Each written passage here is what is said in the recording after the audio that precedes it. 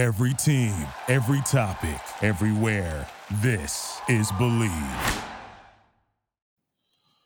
Welcome to the Believe Knicks podcast.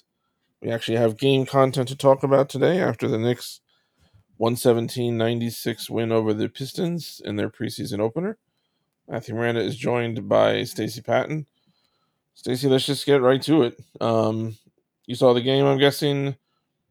I saw some of your comments on Twitter. What would you say stood out to you most from the performance last night? Well, I got to start with Jalen Brunson. He was the big Knicks acquisition, and he lived up to all expectations. I said this on Twitter. I think he's the most talented player we've had since Carmelo Anthony. I know the two main contenders would probably be Porzingis and Randall for a season, but and we can preface this by saying this was a Detroit Pistons team that has a lot of talent, but it's a lot of young talent. And in contrast, Jalen Brunson's only 26, but I've seen him since he was a freshman at Villanova. He's been a 10-year vet since he was a freshman at Villanova. That's just his game. In terms of the stop and start, the touch around the rim. There was one play that stuck out to me in particular where he ran a pick and roll with Mitchell Robinson. I thought he had Mitchell Robinson for a lob, and I was like, "Oh no, you should have hit him on that." But then he got it. He got a switch. I don't even think they switched, but it didn't matter because he got within 10 feet of the rim, and when he gets within 10 feet of the rim, that's that's the same level of efficiency that the average player has on layups, pretty much for him. Mm-hmm. And he put a move on him, did a little turnaround floater. And for most players, that's a bad shot. If Quickly did that, I'd be like, "No, you should have made the pass." If Rose did that, I would have said you should have made the pass. But with Brunson, he's just so adept at that shot. And he did I think the big question with him, the thing separating him from All-Star status, aside from the fact that he was kind of secondary playmaker next to Luka, who the world revolved around in Dallas. Because he played like an all-star when he didn't have Luke on the floor with him. He's putting up like 22 and 7. Mm-hmm. But aside from that, the other thing that stands in the way is just the volume of three-point shooting, particularly pull-ups. The Warriors exploited this a little bit. I think it's a little overblown, but the Warriors were going under screens, and he's capable of hitting that pull-up. He's a little bit hesitant, and you can see why, because he's so good inside the paint. But he took one in transition the same way. The guy went under the screen, early shot clock shot, and the guys who take early shot clock pull up threes, right, in transition especially, are either very confident shooters or Russell Westbrook, who is confident.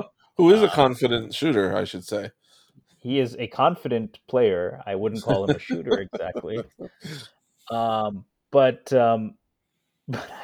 assuming Brunson isn't Russell Westbrook, and the small sample, against Utah, he was willing to go to the pull up, and it worked really well.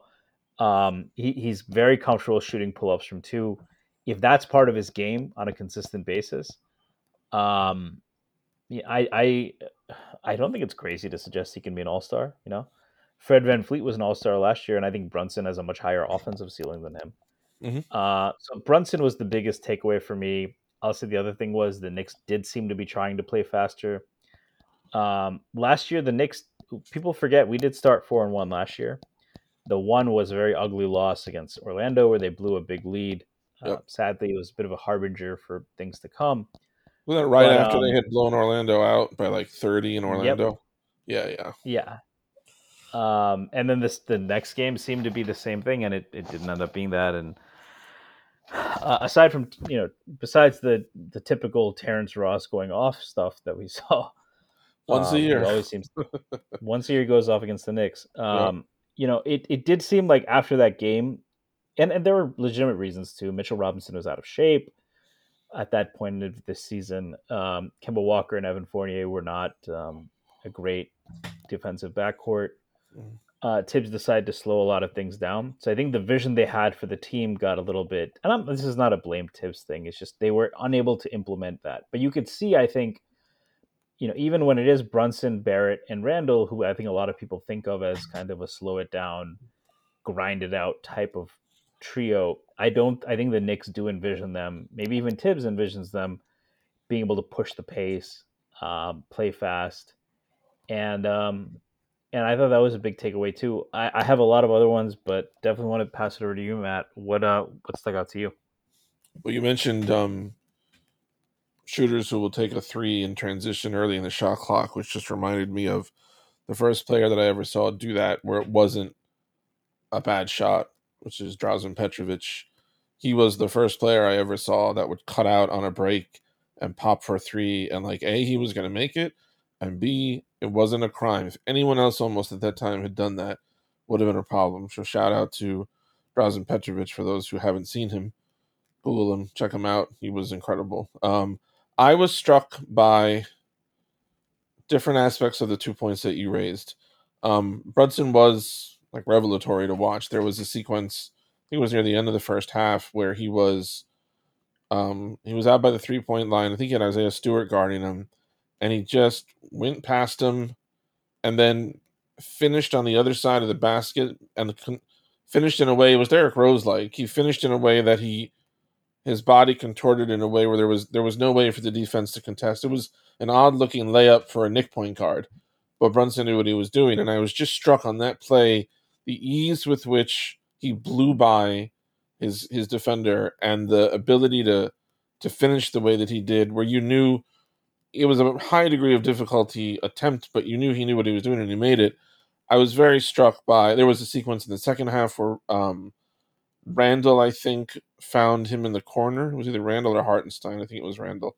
And just having a shooter, he's not Steph Curry or someone of that ilk, but having that guy in the corner instead of Elfrid Payton or struggling Kemba Walker or any of the guys that it was, and seeing that Brunson and Barrett and Randall are all people who can get a defensive rebound and go with it like right away.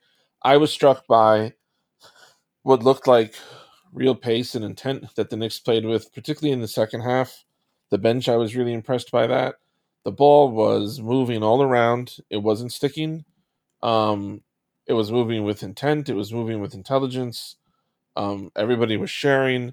I was struck by that. They looked faster, even in a half court. They just looked faster because the ball was moving around. And I don't know if that'll stick, because I can't remember, you or someone else retweeted that Thibodeau said basically the exact same thing last year that he said this year. Like every year, the Knick coaches talk about wanting to play with pace, and they really never do. So we'll see if it sticks. Maybe having a point guard who can control that will help more. But I was struck, like you were, the main things were, wow, holy crap, Brunson is really fun to watch. And it seemed like the Knicks, not to take away from their defense, which we'll talk about more and which fueled a lot of their offense, but it was nice to see an offense that looked like, it was nice for me to see a team that looked like there had been thinking on both sides of the floor about how to do things. I always remember Jeff Hornacek at the end of one preseason, somebody asked him about the defense. I think it was the defense, and he said that like they really hadn't gotten to that yet, and it was just a major red flag over that whole. And I got the sense you get to half the floor, right? yeah, so I got the feeling that Thibodeau and the coaching staff came in wanting to try some things on both ends, and the way their perimeter defense was, so many deflections, so many steals, so much ball pressure. I think a lot because McBride got to play, but I mean, like you said, it's the Pistons. It's a preseason. I don't really care about the result, although it's always more fun to sit through a 20-point win. But as impressed as I could have been, I was for one game. Yeah, and I mean, I think individually, there were a lot of performances to be impressed by. I thought, I think Mitchell Robinson was kind of what you'd expect from Mitchell Robinson at this point. He had a nice steal and grab and go layup. He had a nice catch. Actually, his hands have been a little bit suspect at times, but there was one play. I think it was RJ who threw maybe I don't want to say an ill-advised lob pass, but it was he threw it. I think Mitchell Robinson was in the middle of two shorter players, like much shorter. Everyone's shorter than Mitchell Robinson, I was so gonna this was say. where he had the opportunity to go up and moss some guys, and he caught it and he drew a foul. One of them was Cade, so not that much shorter. So that was pretty impressive. Fournier, I thought, was basically on offense what you'd expect of him. He had a nice catch and pump fake, take two dribbles, and then throw an alley oop to Mitch. Which is, as much as I am definitely a guy who thinks that Quentin Grimes should start, but those are the things that Fournier can do that Grimes can't, right? And I will say this, I think his defense was better. Ariel Pacheco, if you don't follow, you should definitely follow him on Twitter. Does great threads every morning after Knicks games, including apparently preseason. That's how you know the Knicks are really back. But Ariel's terrific. But he had a thread, and somebody asked him, like, what about Fournier's defense? And he had a couple of good clips, and he's like, I thought he played well, and he showed some good rotations. Fournier looked a little bit quicker. Ariel has hypothesized that Fournier was maybe hurt last year. Because I don't think he's ever been a really good defender, but he looked very slow last year, right? So that's encouraging on his side. There's a few other guys I want to talk about. I'm gonna leave Julius Randle for later because I think that's still something I'm trying to figure out what to do. So let's talk about Cam Reddish, who was the first sub off the bench, and I thought he looked good. And he's been a topic of hot debate, certainly in the offseason, but even last year after the Knicks made the trade. Came in, hit a three, was active on defense, and then the real issue with this game came up, and he got hurt, and it looked like he wanted to stay in, but he tweaked his ankle. I think the Knicks wanted to play it safe, but what were your thoughts on Cam Reddish yesterday? There was a sequence when Reddish and Barrett got out on a break. Reddish ended up finding RJ right at the very, very end of it for a simple layup, and it was so tremendously exciting just to imagine like that possibility. And I feel like the signs just seem to always keep pointing to like the Knicks cannot have Cam Reddish because he's playing well last year. He has that terrible shoulder injury. He finally gets a shot this year. Probably would have gone back out there if he could have, knowing that like the way Thibodeau treats him, this might be the end. I was very excited by what Cam Reddish showed me as a possibility. Whether it happens with him or with a different kind of player, it struck me as an exciting blueprint for something the Knicks could be in a couple of years if they had better talent around, I would say, their wings. I was glad he got to play. I hope we see him again. I don't know if we will. Yeah, I thought it shows, and especially with RJ, it shows that the Knicks can. You want to be able to play different ways, right? The Knicks are not at the point where they're thinking about taking on the Celtics or the Warriors yet, but you want to be that have hurt them in the Atlanta series, right? Where Randall was their go-to guy. The Hawks found a way to take that away, and the Knicks didn't really have any responses. And Trae Young was able to kind of penetrate their defense in a way that a lot of other teams hadn't. And they didn't really have, and you see these teams, whether it's Steve Kerr or whether it's, and I mean, this is not a Tibbs knock. It is a functional roster, but you want to find those ways to maybe Cam and RJ together. Maybe that is too big, or that's not the lineup we want to go to most games, but having that in your back pocket, or being able to go with RJ and Grimes, right? Or being able to go with Quickly and Grimes or Quickly and RJ, or Quickly and Grimes. Having all those combinations, including one where you have 2 6'7", 6'8" guys, obviously played together. So you hope that, especially if Grimes is out for some extended period of time, Cam can get back. But I really liked what he gave the Knicks, and he has a higher upside than most of the other guys. I will talk about. I thought Derrick Rose looked good. pretty much what you'd expect of him. Looked like they limited his minutes because age and all of that. I thought I was really impressed with Emmanuel quickly. He was 1 for 4. I didn't really hate any of the shots he took. Yeah. I think he had a couple that were contested, but those were late shot clock shots. There was a stretch, I think, in the third. I think he's trying to get his bearings with Isaiah Hartenstein, and I don't think it's on either of them. I just think there were times when Hartenstein would flip a screen, and I don't think Quickly is used to playing with players with great hands or who can do something with that. So, like, he wouldn't pass it. But if you've watched Hartenstein play, like, that's a pass you should make because he has the floater. He has really a great game in the paint. IQ has Nerlens Noel like post-traumatic stress still. He hasn't quite gotten probably that out of his right, system. or even Taj, right? Taj didn't slip very often, which is a credit to Taj, right? He set good screens, but even if he did, it's not the weapon that Hartenstein is. So I think Quickly still, but I mean, the flip side of that is, he shot 1 for 4 from three. Well, he's 4 for 7 from two, and all of those were in the paint. I don't think he took a floater. He didn't take a real floater yesterday. And he had a lefty finish where he just got decked, finished through contact. I think he had multiple and ones at the rim. I mean, you could see like his upper body. He looks jacked now. Compare that to year one, right? He's much bigger and stronger. And I think that the way he was running the offense was similar to last year. Stretches where he would over dribble, but nothing too alarming. But on offense, like if that's part of his game, getting to the rim and bullying dudes, he's not going to shoot 1 for 4 very often from three. And then on the other end, it was impressive to see him. He had 3 steals, and a lot of it was taking some more risks in passing lanes. Right now, you don't ever want someone to gamble too much, and he's had such a great impact on defense, partly because he is very disciplined in his rotations. But you saw him make a few jumps into passing lanes, and he's got like a 6'8" wingspan, so that's a pretty effective weapon there. And he also has helped. Him and Deuce together was really fun to watch. Because he had a sense of Deuce McBride is going to force a ball handler to a certain place, and when that guy only has one hand to use, Quickly was coming over and saying, you can't use that hand either. I'm not even going to foul you, but I'm going to take that hand away, and now you transfer back to the other one. Miles is getting the ball, right? Or you gotta pick up your dribble, right? So I think I was very fine. I mean, don't get me wrong. I think Brunson was a great signing. I think, like I said, he's the best player the Knicks have had in a while. But Quickly was impressive. Deuce was very impressive. I mean, that's their 11th, 12th guy. He had 6 steals.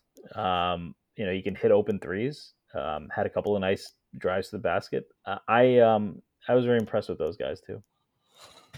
McBride remains one of the only Knicks I can remember watching that is more fun to see on the defensive end than the offensive end. He's so fun to watch. Frank? Frank too. Anthony Mason was like that. He was much more fun offensively, but he was just such a cheat code on defense. Like, he was so fun to watch.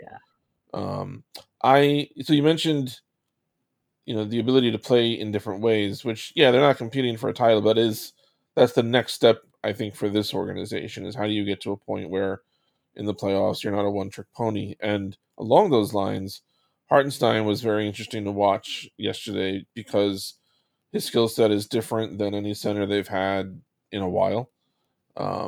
Yep. The shooting was very impressive, right? I think that the shooting was on a low sample last year. I think it's like 54 attempts, but he had 47% of them. Yep. And, he looked good taking it. It looked good stroke.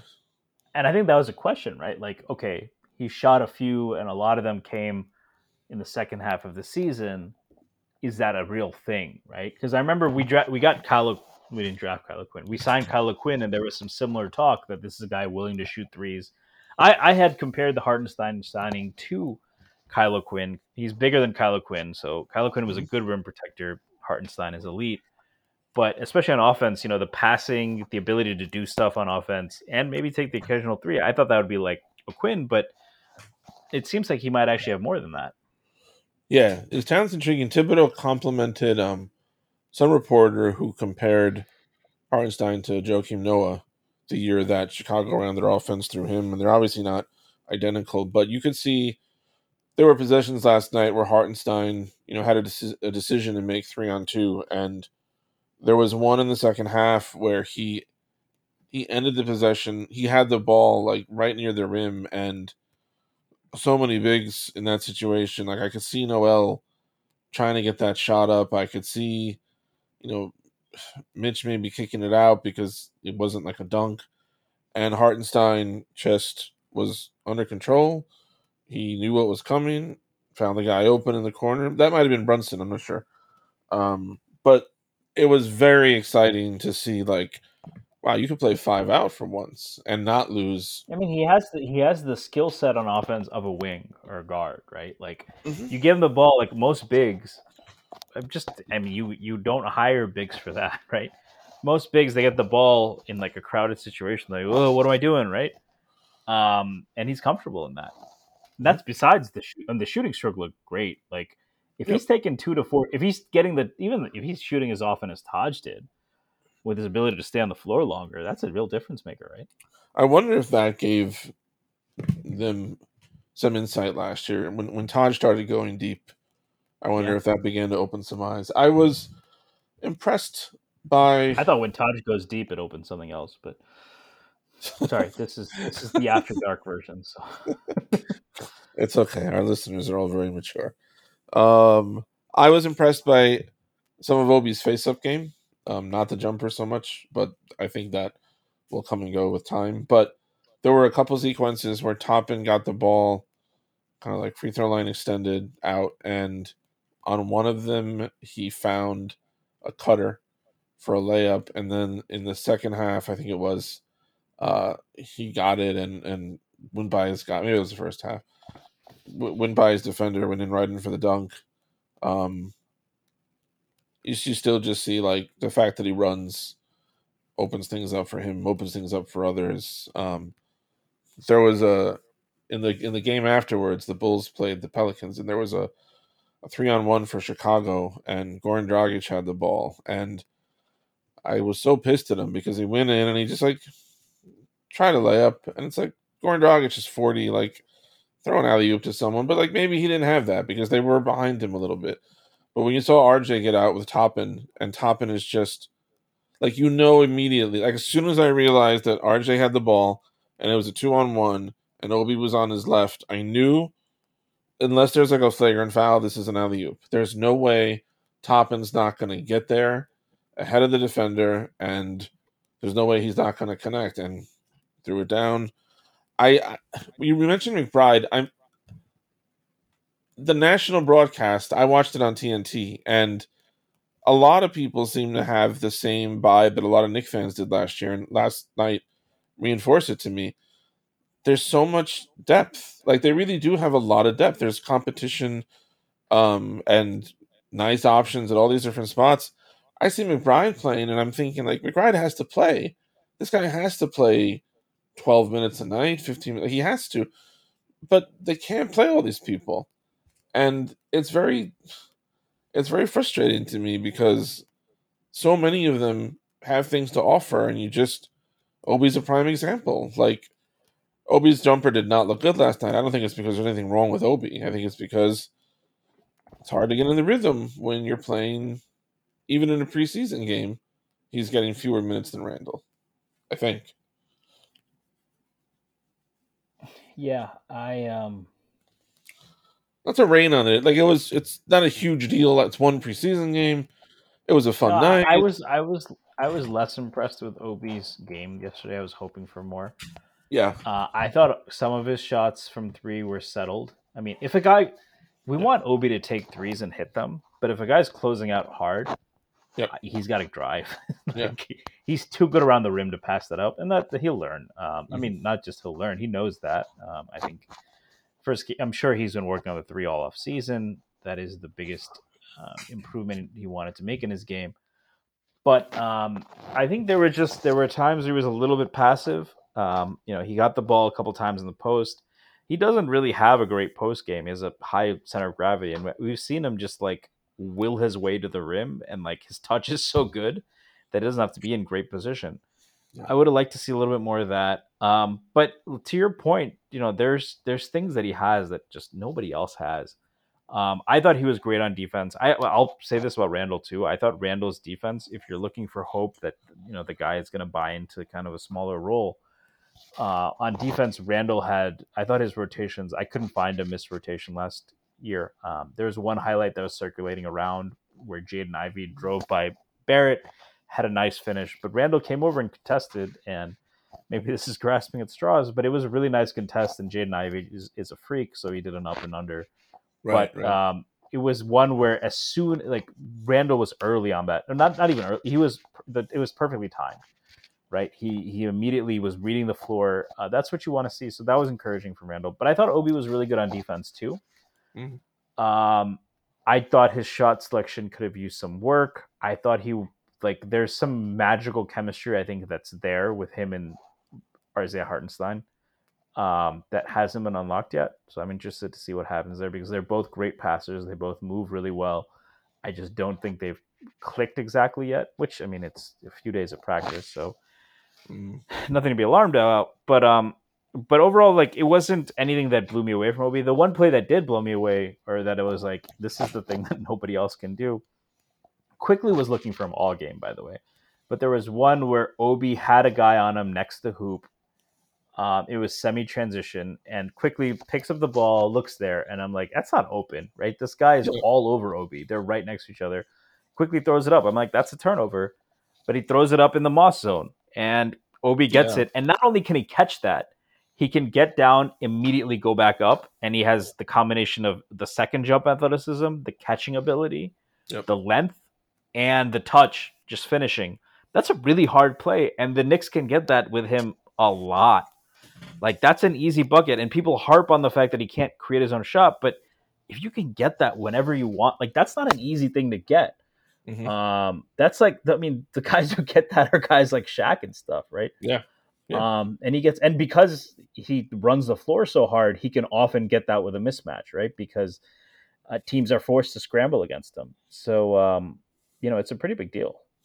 Yeah, and quickly since last season has been the best guard at looking for him ahead like that. There's a lot of times that other guards will have Obi ahead in that kind of a position, or even in the half court, and they don't find him. Quickly always seems to be willing to take chances with him, and they almost always pay off. He's either going to draw a foul or he's going to make a layup.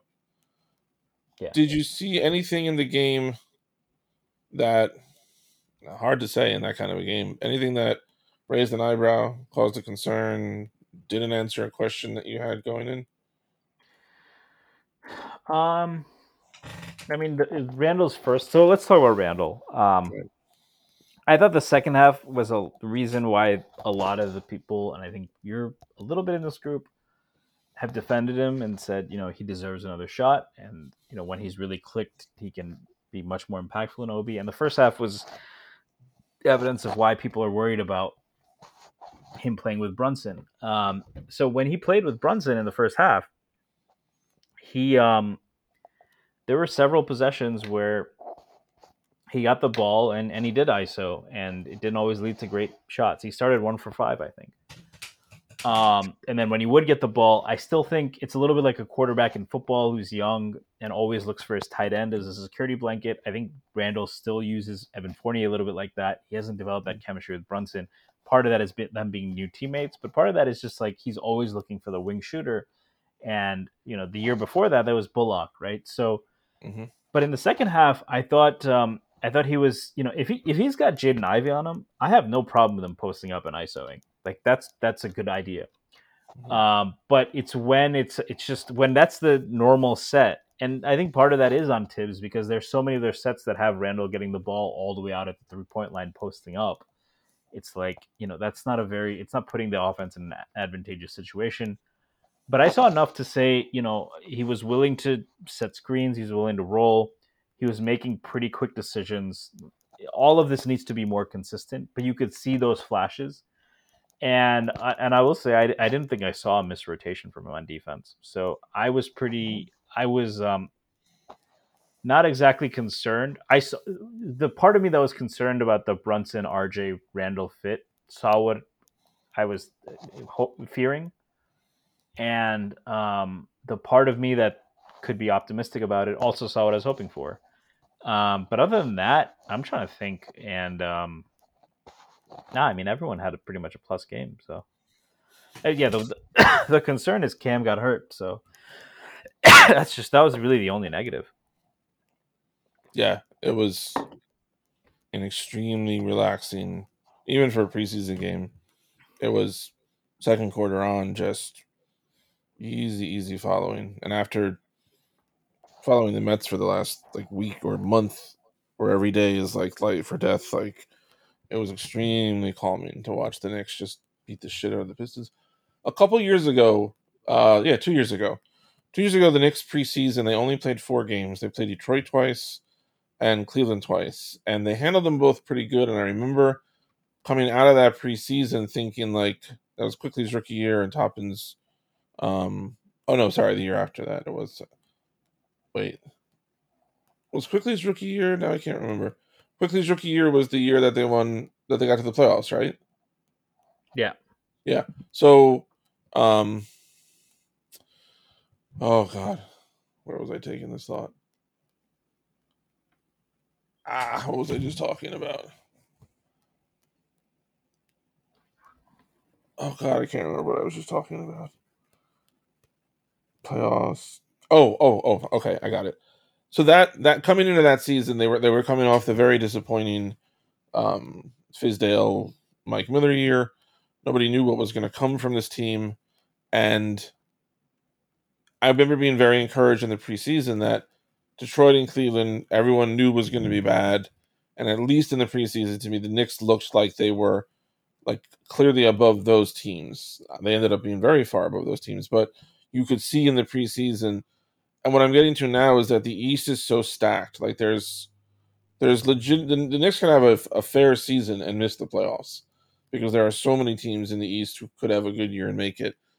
Um, I love Detroit's young talent base, but I felt watching the game last night like the Knicks are clearly superior to the Pistons. I think I already knew that, but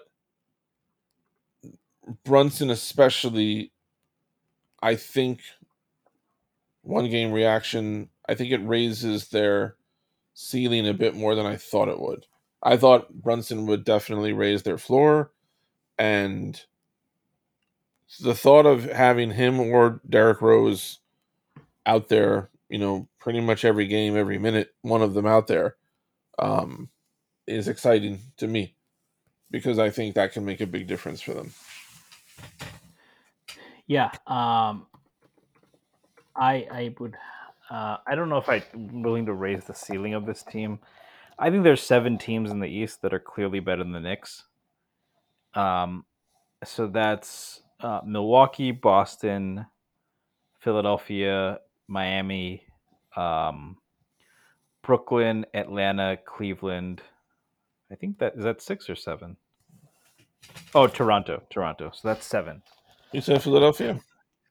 Yeah, I said Philadelphia. Okay. I think there's 7 teams that I would put ahead of them. Right. And then I would put Atlanta as like another one that is very much probably ahead of them. Mm-hmm. But like I would pick the Knicks to finish 9th right now. I think they're a better team than Chicago. I think Alonzo Ball being out is a big problem for them. Yeah, agreed. They had a very uneven season, but they finished with the same net rating as the Knicks. They had some luck in close games. They also had some DeMar DeRozan in close games. But I think a big part of what held them together was Caruso and Lonzo. Actually, side note, I hated on that team all summer because I hated they were more hyped on the Knicks. Yeah. But I loved what they experiment. My thesis was you don't have a good rim protector. You have Vucevic. You have DeRozan and Levine. You can't make up for that with just Caruso and Lonzo. You can't make up with that with other good perimeter defenders. Yeah. And they proved me wrong. Yeah. They were basically like the Seattle Seahawks, right? Very handsy, very physical, but playing good fundamental defense. Especially those 2 guys are that good that they salvaged it, and they were a really good team. But with Lonzo out, Caruso's been banged up. And even if they weren't, I think the Knicks were basically their equal. So especially with that being the case, we'll see if DeRozan can replicate what he did last year. I think he has a better chance of replicating it than Julius Randle did. At the very least, I think he'll be a very good passer and like he can still score. but I don't know if he'll be quite that unstoppable as he was last year. So I'm going to take them over Chicago. Charlotte is a mess. So I think those are the two teams they climb over. I don't think anyone behind them got better enough to overtake them. You're not buying Bradley Beal and KP? I don't know if KP can stay healthy, and I think even with them last year, the Knicks were a better team. Yeah. But even Washington is. How many teams in the East have how many teams in the East have their best player being better than the Knicks?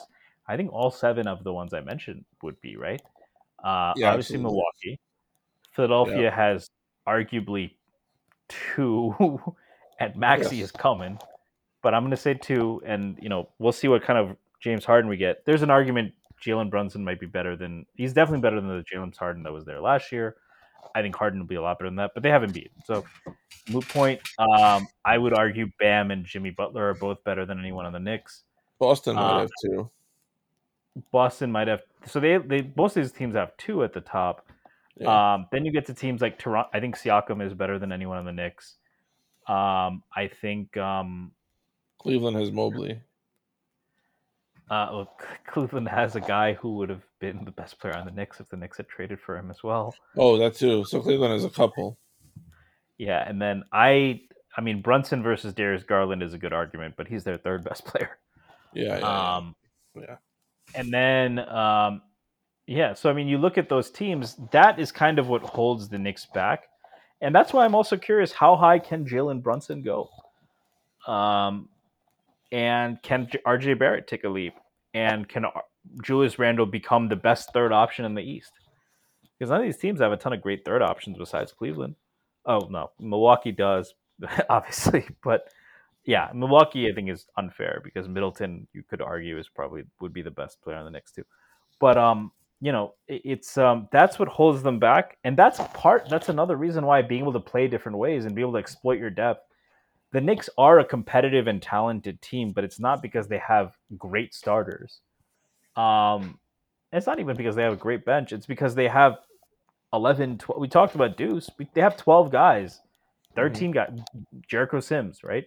That are all rotation level players at minimum. Like, how do you kind of maximize that? And that's a challenge for Tibbs because that's not his MO, right? His MO is to play a 10-man rotation with the starters playing a ton of minutes. But that's not really the strength of this roster, or that's not how you get the most out of this roster, I don't think, right? So do I think if he plays Jalen Brunson 36 minutes, I can't complain about that. But around the rest of the roster, there's ways to find edges and to play some unique lineups that I hope we explore because that's how we can make up some of that top end talent gap. And you said it yourself. I mean, even the teams behind us, I think we're better teams. But yeah, like Beal would be the best player on the Knicks. There's an argument. I think Brunson is better than LaMelo Ball, but LaMelo Ball is pretty damn good too. And we'll see what happens with Orlando. They're very deep, and they have a guy in Franz Wagner who some people expect to take a leap. So they're not an easy out. I don't think they're ready for the playoffs yet. But that's the thing, right? They're another team with probably too many guys, quote unquote, right? So you can either look at it as a problem, or you can figure out a way to get the most out of that. By not just experimenting more, but by being able to be kind of the Swiss Army knife team on a macro level. I'm trying to think if there's any other Knicks stuff that I want to talk about. I have a Dallas question for you that relates to the Knicks.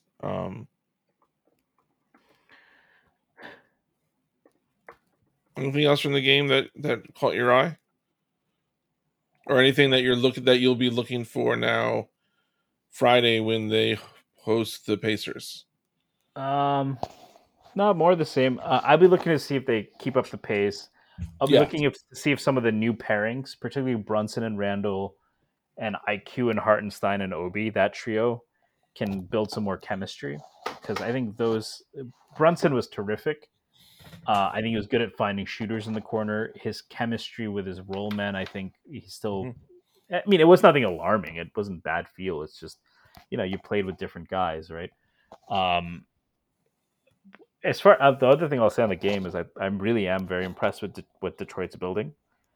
I I think Sadiq Bey is a very underrated player still. I I forgot. I really didn't like. even think about him. I was like, oh yeah, they got Sadiq Bey too. They got Sadiq Bey, and a guy who was very impressive yesterday was Isaiah Livers. Probably not as well Rochester known. zone. What? Rochester Hails zone? from Rochester. Yep. Who is? Isaiah Stewart. No. Isaiah Stewart is. I was talking about Isaiah Livers, but um, Isaiah Livers did go to Michigan, so everyone that's going to call me out on that. But it's another 6'8", but they've got these 6'8" guys who can bomb away from three and play 2 to 4. And both Bay and Livers on defense, they remind me of Wilson Chandler a little bit. Because I remember asking myself, like, when Wilson Chandler was on the Knicks, like, is he a good defender? And on the one hand, I was like, I can't say, like, at any given position, like, if I put him on Paul Pierce, I'm like, that guy's gonna lock up Paul Pierce, right? Right. That guy's gonna guard LeBron. No, but he can hold up against those guys, and he can hold up against fours. He can guard at an adequate level at 2, 3, 4, maybe even 1. What is the value of that? It's tough to quantify, but it matters, I think, a lot. And I think Isaiah Livers has that. Bay has that too, and they can both shoot. Ivy looked electrifying. I think it shows that if there is a concern to have for this Knicks team, is that like elite athletes are still going to give them a problem. Yeah. Um, and yeah, I mean they have, and Cade was still Cade. You know, he had some big shots. It's always so. Here's the last. I didn't even talk about RJ Barrett. Cade was like this too, but I'll talk about RJ Barrett when I actually was at the game yesterday, and I remember leaving the game being like, yeah, I feel like they didn't really get him the ball, and I looked up and he had 21 points on Yeah. on pretty efficient shooting. That's a really good sign for RJ Barrett, because I think the opposite happened more often last year, where he was asked to do a lot, and you saw him doing a lot, but the points didn't really reflect it, or if it did, it was on really bad shooting. The fact that if RJ Barrett can just be the kind of guy who quietly gets you 20 points, that's a really big development. Yeah. That's where he's always reminded me a bit. It's not a perfect comp at all, but he's always reminded me in some ways of Gordon Hayward. And Hayward's the kind of guy that at the end of a game, especially when he's on good teams, at the end of a game, like you'll notice that he has like 22 and 8 and like 4 assists, and like you didn't even really notice it because he just kind of finds his way in through the action. Something I'm excited about next game, and really as the season goes along, by year 2 of Randall and Reggie Bullock, like they had developed a really great chemistry on screens and action, like right around the 3-point line. And that was after Bullock. Remember, Bullock missed a lot of his first year with the Knicks. I wonder if this is the year maybe that Fournier and Randall, both veterans, both highly skilled at what they do. Fournier doesn't need a lot of room to get a shot off and be a threat. Randall is a big body out there setting screens. I'm very interested and hopeful that pairing takes the same kind of leap that Randall and Bullock did in year 2, because if that happens alongside the addition of Brunson and any organic growth from RJ, that could really go a long way to taking their starting lineup up a notch. So you're saying the pick and roll chemistry between who? Sorry. Randall and Fournier. Yeah, I just don't want to see that a ton. Yeah. I'll put that bluntly. Why is that? I saw Brunson be awesome. I want the ball in his hands. I think as good as the Randall Fournier pairing has been at times, it often leaves the other 3 players in the court without much to do. And it works once in a possession, and then they go back to it, and then the defense is ready, and they can't get out of it. So I think as a changeup, the Randall Fournier pick and DHOs are good, but it often ends with those 2 in the corner. Randall doesn't move properly. I don't want to be too critical. It's a good change of pace, but the bulk of the offense should be running through Brunson and RJ Barrett. And I think Randall showed me enough yesterday that he can find ways to be pretty productive off of it. But that's the pick and roll pairing I'm more interested in is Brunson and Randall.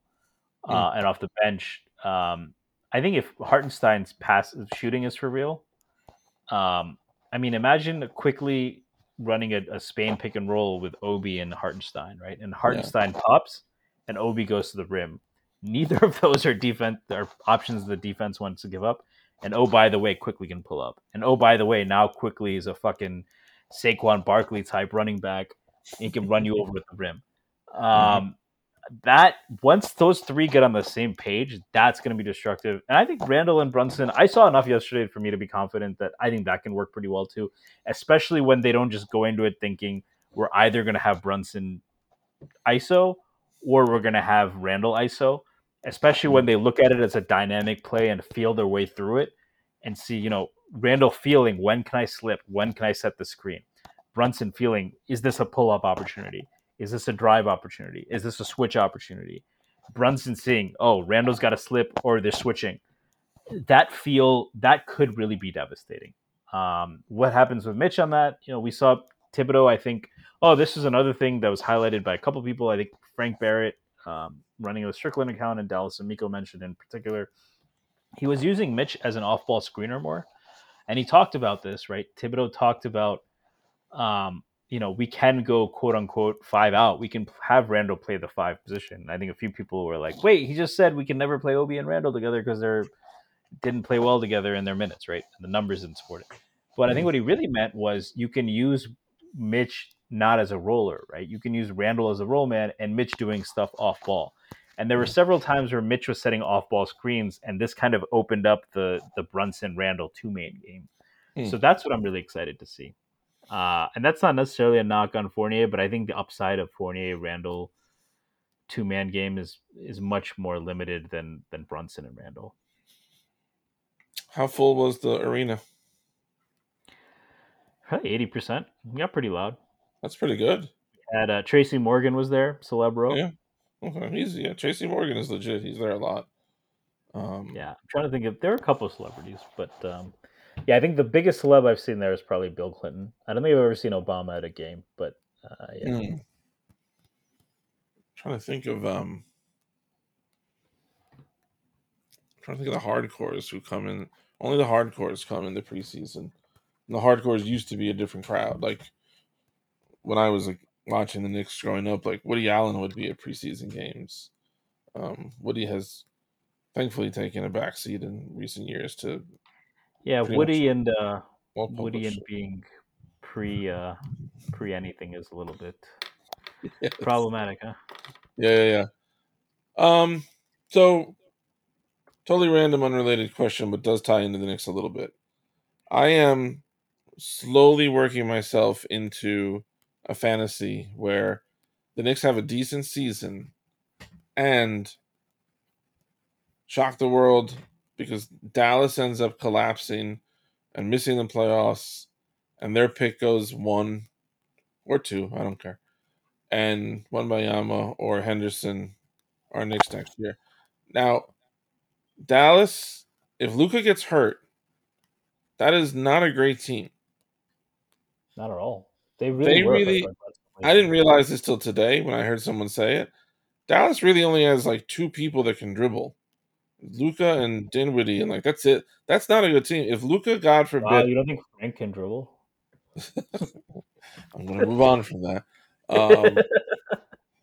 I don't. I love Luka. I never want to see him get hurt. But if he got hurt, I feel like it would completely.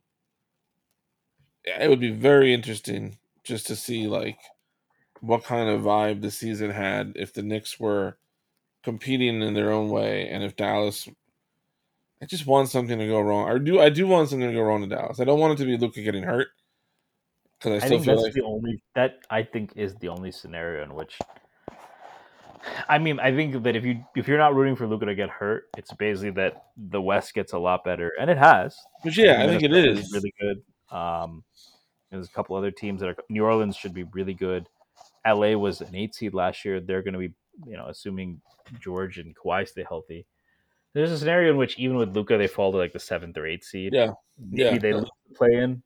Give me some play-in. Yeah, there's like a massive playoff play-in luck. But the most reasonable scenario in which they actually have reasonable lottery odds, like they end up as like the 5th or 6th worst team.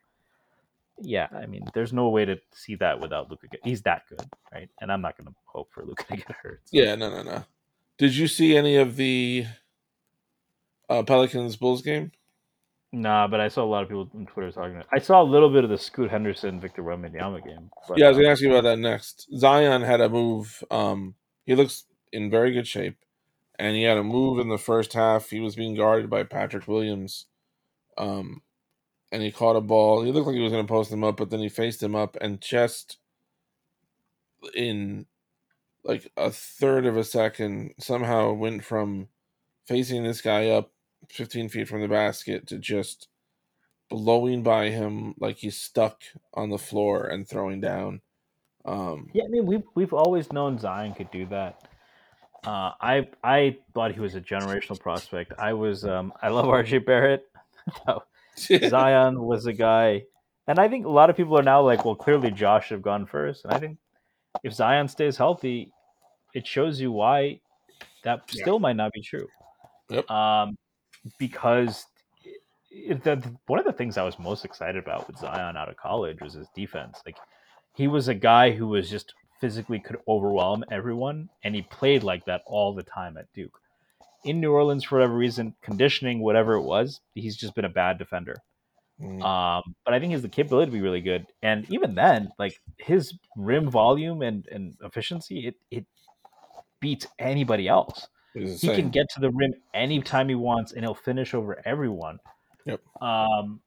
And look, I mean, I like Brandon Ingram. I like a lot of their players. I hate New Orleans Pelicans bloggers, a couple in particular. Yes, I know what you mean.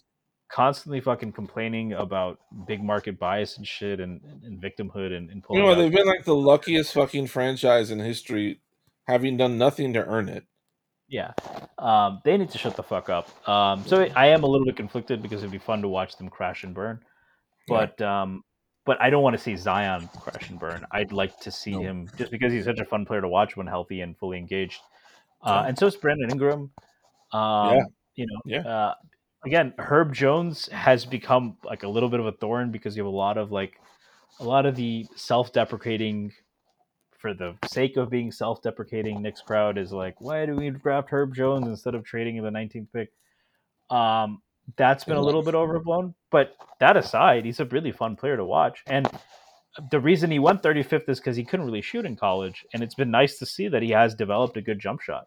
And you have to credit their team for building that out. And they, I mean, yeah, like from what I've heard, they looked really good yesterday. Not very surprising. It'll definitely be an interesting team to watch. I think I think LA to me is the top team, the Clippers, obviously. Yes. But after them, there's so many teams that could go a bunch of different ways. Let's say Anthony Edwards has a huge leap next year, right? Yeah. Minnesota, because they got a guy who gives you 10 wins by himself, and Rudy Gobert. And there's a lot of Minnesota guys think that Cat's best position is at the 4. So that's a team. Golden State, as long as Steph Curry is there, is going to be really good. I do think they take a bit of a step back because you could see the signs of age with Klay Thompson and Draymond Green. I'm not sure you can get what you got out of Green for an entire season anymore. And he is really important to them. But they have Wiggins. Jordan Poole might take another step. They're going to be in the mix. Dallas still has, I think it's arguable. A lot of people, last time I said this in the Strickland Discord, everybody got mad, but there's an argument. Luka Doncic is the best player in the West. They still have him. Oh, sorry, I didn't. No, it's not even Luka. Sorry. Now I'm getting racist because I meant a different Eastern European player. But Luka has an argument for being the best player in the West. Another guy has an argument for being the best player in the West. He's won MVP in the last 2 years. And he's, by the way, he's getting his sidekick back. And I did see that game. Jamal Murray looked spry AF. And if he's back, that's going to be a really good team. So you never know. I mean, the West is and New Orleans is going to be right in that mix, I think. So, Yes, we all fondly remember the clamor of Knicks fans for Herb Jones on draft night a few years ago. Yeah, that was not the clamor. Everybody wanted Jalen Johnson or what was the guy who went to Charlotte? The Oh God. He was a center. Mark Williams, right? Mark Williams? No, that was this year. No, this is the pick we traded. Oh God, what was his name? The pick that ended up, we traded it for the Hornets pick. He went to Texas. I can't even think of who it And is. he was now. Bahamian. Kai Jones. Kai He was Jones. a fun Good call. player. Good call. No, that was Google. So thank you AI. That was yeah, that was, they wanted him. The guy I really wanted was Bones Highland. I wanted him over Grimes. I'm not mad at it that they took Grimes now, but I still wish we had Bones Highland. But that was just a good draft. So yeah, noticed that. Pelicans too. You see, like they have so much talent everywhere. They have McCollum, you don't even think about. They have Dyson Daniels. You know, they just come out of the draft with that guy. They have Jackson Hayes. Still, right? Valanciunas is still there. Alvarado, who's great and was great again last night too. Very, very excited. I don't really like that because I've always felt that Luka or Zion is going to become a Knick at some point. I don't know why that's the recent it has to happen. Why or? I will tell you, I've literally had like thoughts I keep to myself from like Zion and Luka makes a lot of sense. I remember there was like a 2K mode where I had, it was earlier. It was like the early 2000s. Yeah. Might not have been 2K. It might have been NBA Live. But I think it was like I got LeBron, had Melo, and yeah, I got LeBron on the Knicks as a rookie. So that was nice. Not too shabby. Yeah. I'm sure he would have spruced up Michael Doliak's game quite a bit. You know, I don't. No, but I also remember there was one year, I think the year we traded for Antonio McDyess, I had a game and I didn't realize that Antonio McDyess was injured, so he was still like amazing. Yeah, he was amazing when he was. Yeah, so he was crazy when he was good. Well, I think that's it for this episode. Stacey, as always, pleasure to spend this time with you. This conversation. We will probably talk to you after the Knicks have played the second game, which is Friday. They host Indiana. Next week they have 2 more games. I feel like it's Detroit again and somebody else who I don't really care about. But it's the Knicks. It'll be exciting. Preseason is always good. That's all for now. Thank you for listening. On behalf of the Believe Knicks podcast, we will see you in time. Thank you for listening to Believe. You can show support to your host by subscribing to the show and giving us a 5-star rating on your preferred platform. Check us out at Believe.com and search for BLEAV on YouTube.